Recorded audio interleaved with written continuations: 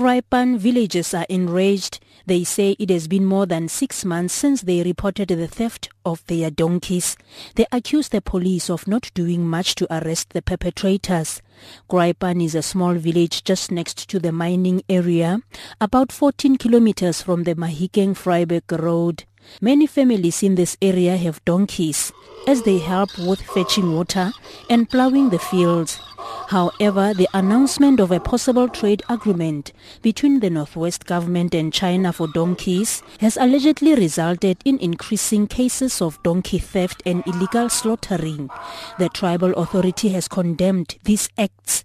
As the tribal authority, we are total against the illegal slaughtering of donkeys.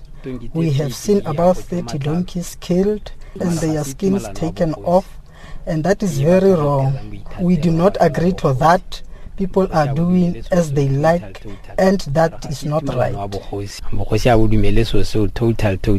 53-year-old widow, Betty Mokaling, says many of her donkeys have vanished, and she is only left with 5. She says donkeys are very helpful to the family, and her lobola was donkeys and not cows. She is devastated. I am very sad. I want my donkeys back. Since my donkeys had vanished, life is very difficult. We cannot do nothing.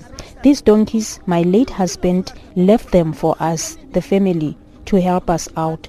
These donkeys brought food on the table, and all my 5 children went to school, and it was money generated through these donkeys. I am very sad.